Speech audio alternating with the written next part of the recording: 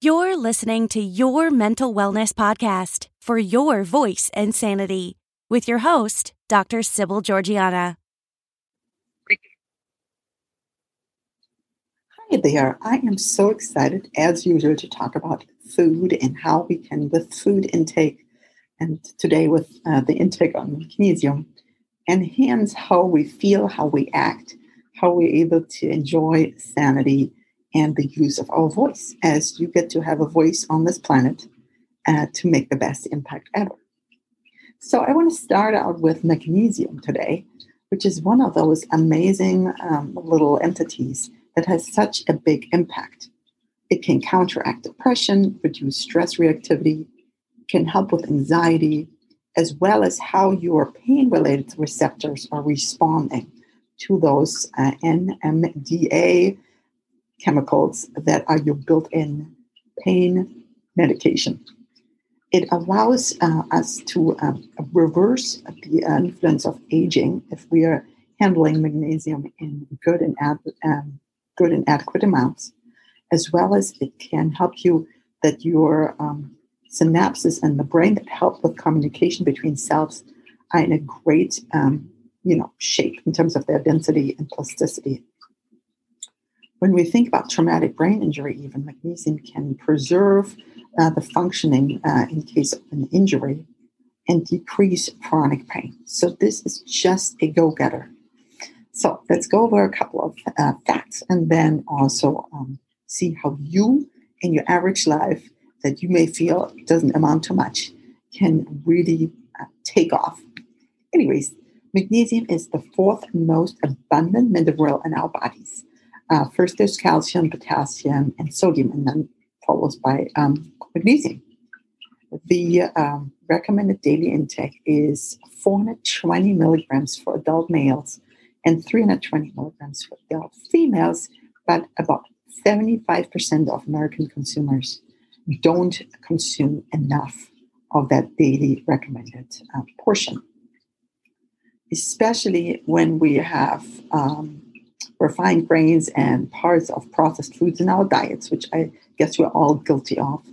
Our magnesium intake is especially important for that. And those people who are most at risk for insufficiency are people with GI disease, type 2 diabetes, as well as people who are consuming large amounts of alcohol. In general, we also see that the older we get, the less likely we are consuming enough magnesium. And, basically, we want to just watch for consume enough foods with the highest magnesium content. So we have almonds, spinach, pumpkin seeds, cashews, peanuts, avocados, and dark chocolate, which is my favorite, as those with high magnesium content.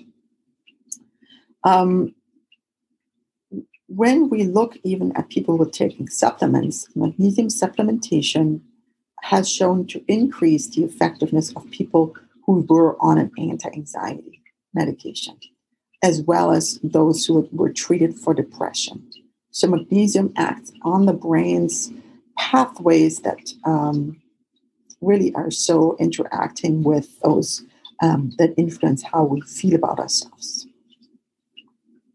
It also works on those parts of the brain that help with the neurotransmitter glutamate, which is one of those entities that we want to watch for a little bit.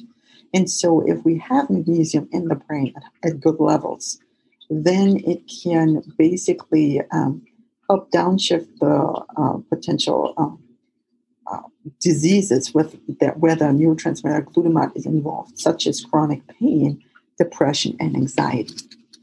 So this stuff, eating your almonds, eating your spinach is just a no-brainer to me. Because if we look at this, your health, by the way, how we eat, is at our fingertips. So we see that all these enzymes in our body that depend on magnesium, many of them are found in our nervous system. Then if we attend to that, we can really help us a lot with regards to how we are able to deal with stressors and how we're able to enhance our mood.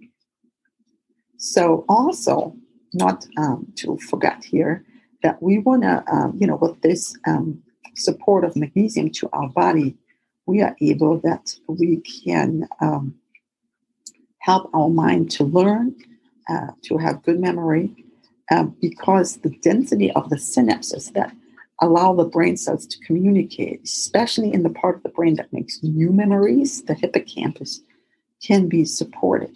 So in that part of the brain that makes new memories, if we eat a good diet with plenty of magnesium, that memory bank or the memory generator is being supported and keep at its best. You can also argue that I think they've done so far only experimental studies. However, they are really wanting to influence also how we are affected by Alzheimer's disease and really work with the use of magnesium to prevent the cognitive decline there. So I am just excited to talk about that, as especially with this ingredient to our successful wellness and sanity. The body must satisfy all of this intake through the diet. And so it's even more in our hands to be our best supporters and our best fans in being with the same mind, sound judgment, and the capacity to use our voice in a healthy way. So I just wanted to point out these things to us, to inspire us as usual, to go after these small but big things, even by the way how we eat, even by the way how we make us, in quotation marks, choose certain ingredients. And again, this is like an easy set of ingredients ranging from spinach to cashews, almonds, peanuts, right? So this is stuff that is easily accessible, as we are very grateful for the riches in food here in this region where we live. So we're going to inspire us to go for it so that we hit our magnesium recommendations. Talk to you soon again. And as usual, I'd love any comments or feedback. And so you let me know how it's going. And I'd love to hear from you. Talk soon.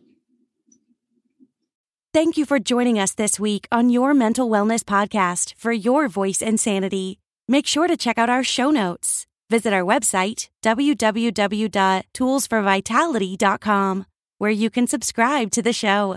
We would appreciate it if you would tell a friend about the podcast.